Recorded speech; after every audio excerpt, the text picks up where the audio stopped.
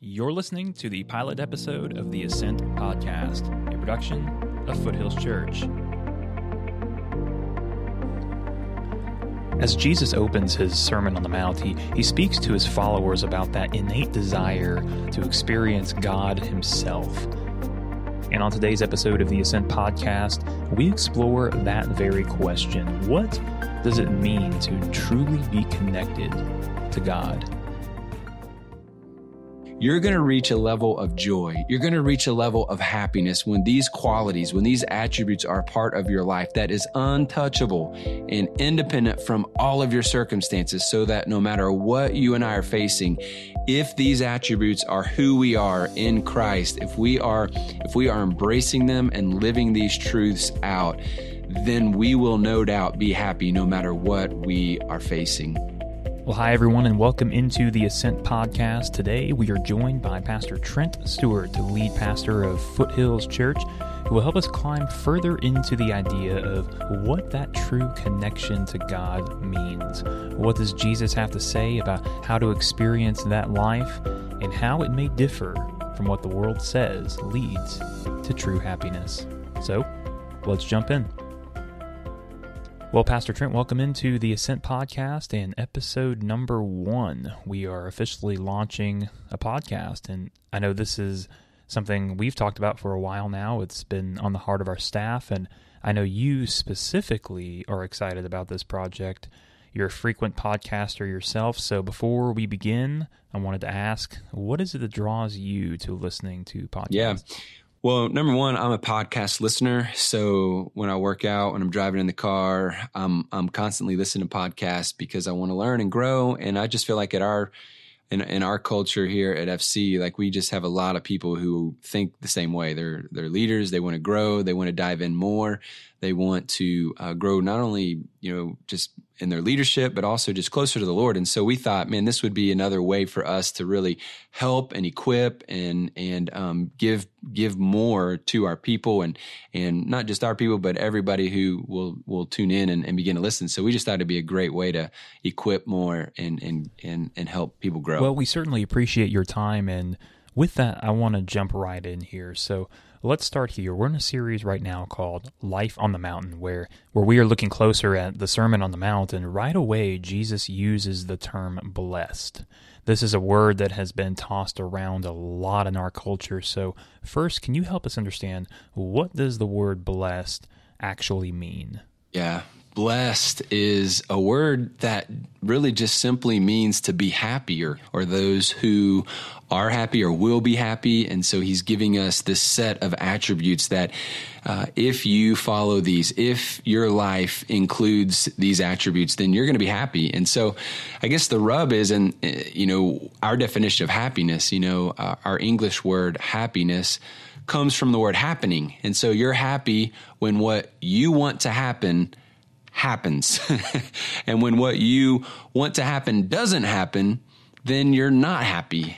And so we live life based on our circumstances. Like when things are going the way that we want them to go, then we're happy. And when things don't go the way we want them to go, we're not happy. And so sometimes even these statements, what we call the Beatitudes, don't make sense.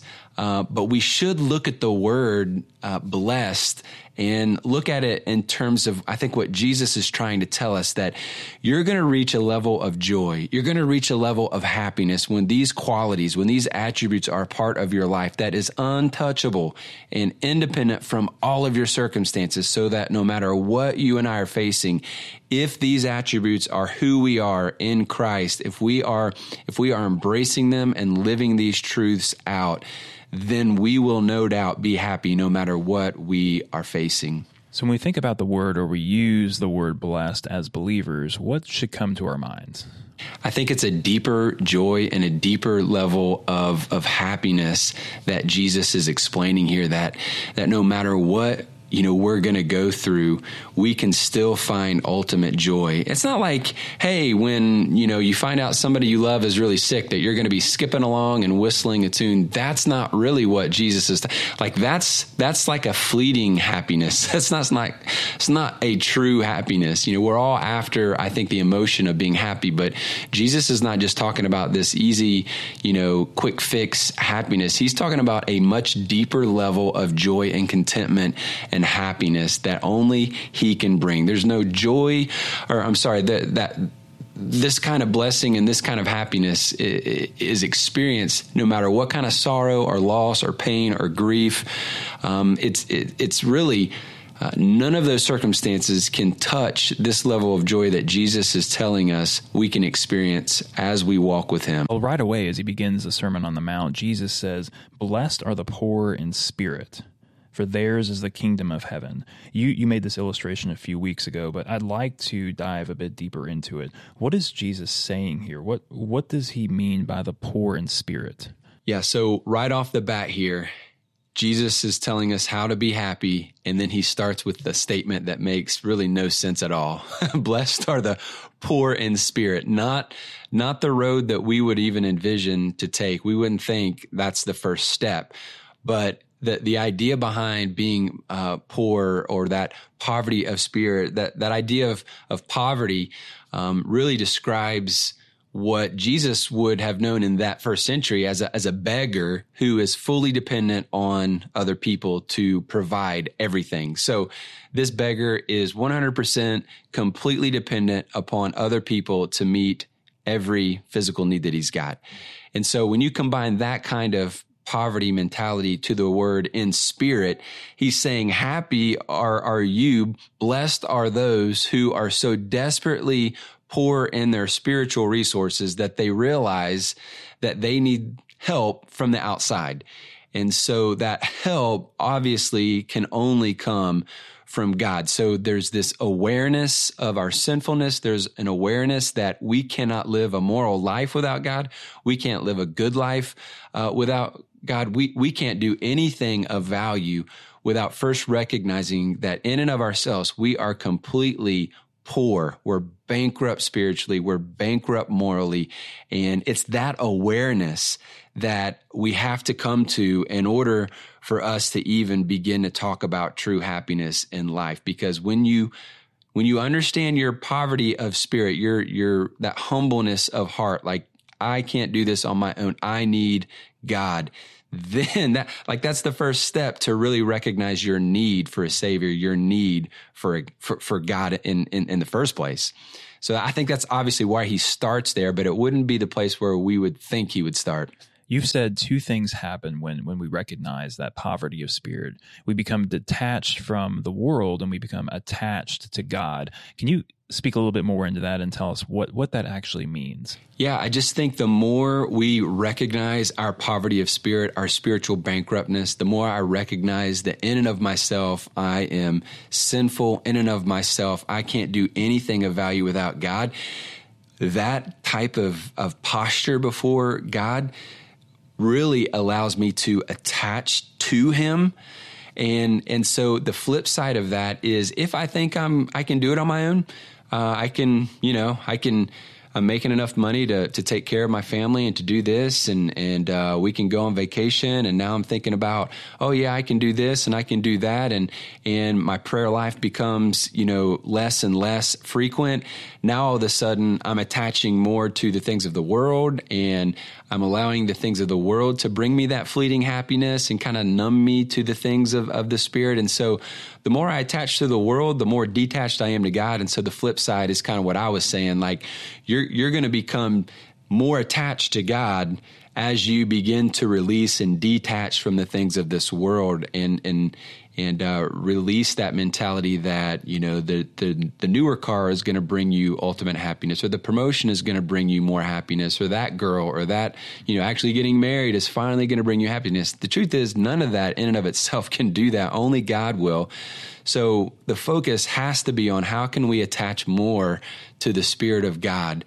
And as I attach more to him, I begin to detach from the junk of the world. So something that we want to do here on the Ascent podcast is always point back to Scripture. So show us where we can dive a bit deeper here to just provide another layer of context to what Jesus says here about the poor in spirit. I just think in Revelation chapter 3, verse 17, Jesus makes this very startling warning to the church. He says, "You say, I am rich, I have acquired wealth, and do not need a thing.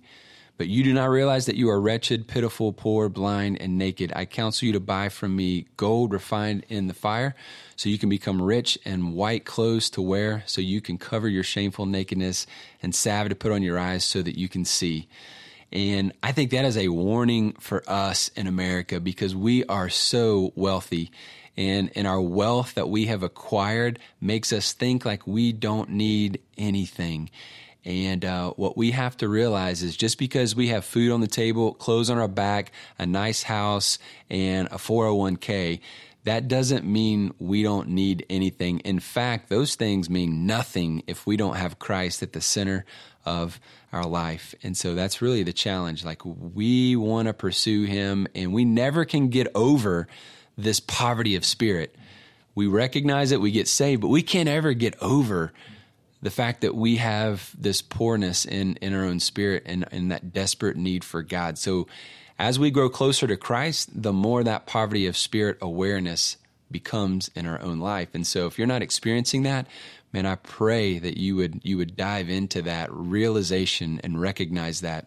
So practically speaking, if our listeners are curious about, how this applies in their lives, when someone does experience that feeling of a poverty of spirit, or, that feeling that there is just something more, how do you begin to become more attached to God? Yeah, well, step one, obviously, is have you committed your life to Christ? So that moment where God transforms us from death to life, that moment where we give him authority of our life, he saves us, the Spirit of God comes into our life. So when we recognize we're spiritually bankrupt, we're saying, I can't save myself.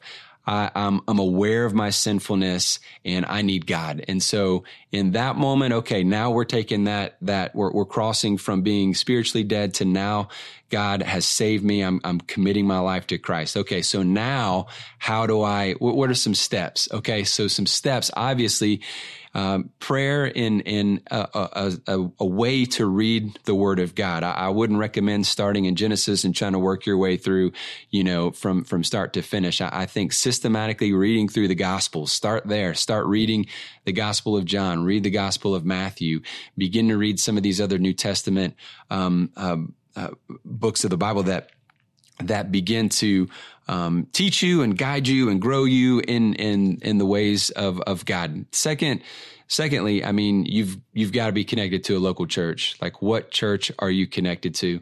And if you're in our area, I hope it's FC. Wherever you are, wherever you may be listening, it is paramount that you connect yourself to a local church that is Bible believing, Bible teaching, committed to making disciples, and on mission with God. And that's going to be your first, 1-2 punch: prayer and reading God's word. Connect to a church. From there, hopefully, that church is going to be able to help you connect in small groups, connect to ministry. And as you do that, then you begin to grow that relationship and awareness even more. It's interesting that he uses those words. They're seemingly discouraging words, poor in spirit, but he then makes an immediate contrast with the statement, "For theirs is the kingdom of heaven." And this is really an inspiring statement, is it not? Especially in the context of the remainder of the Sermon on the Mount, as we'll see. Yeah, I mean, as he begins to work his way, from that key statement, now he begins to usher in, okay, here's how you can be comforted in a world that is filled with discomfort. And here are those that are going to inherit the earth, those who are meek, right? And so hunger and thirst for righteousness, for they shall be satisfied. So he starts with that pivotal statement. As you start here, you've got to realize you are bankrupt, you are empty. Now here's how I feel you. I feel you with my Spirit, And I fill you with comfort. And, as you take on this idea of meekness and humility in your life and grow in that hunger and thirst, I'm going to satisfy you. You're going to be, you're going to be blessed and happy and content. And man, yours is the kingdom of heaven, and the kingdom of heaven is an already and not yet mentality. The kingdom of heaven is already present on earth in the sense that I am connecting to God. I am growing and with him, we're building his kingdom here. So it's already here, but it's not yet fully revealed. So there's that, I'm not quite there. Obviously we're one day going to experience eternity in heaven with him. And so, man, there's so much to look forward to just in these first few verses, that he starts the sermon off with. Well, this is only the beginning of the Sermon on the Mount, and there is so much more incredible truth that we'll see later. It's certainly an exciting series here at Foothills Church, and I want to remind our listeners you can catch all of Pastor Trent's Sunday messages by visiting foothillschurch.com. Pastor Trent, as always, thank you for joining us today, and we will see you again on the next episode of the Ascent Podcast. Hey, thank you so much for listening to the Ascent Podcast. We wanted to take this moment to remind you, as always, to subscribe and rate the show. The more subscribers and ratings that we have really does help us as a team to reach more listeners. And as a subscriber, you will never miss a future episode of the Ascent Podcast.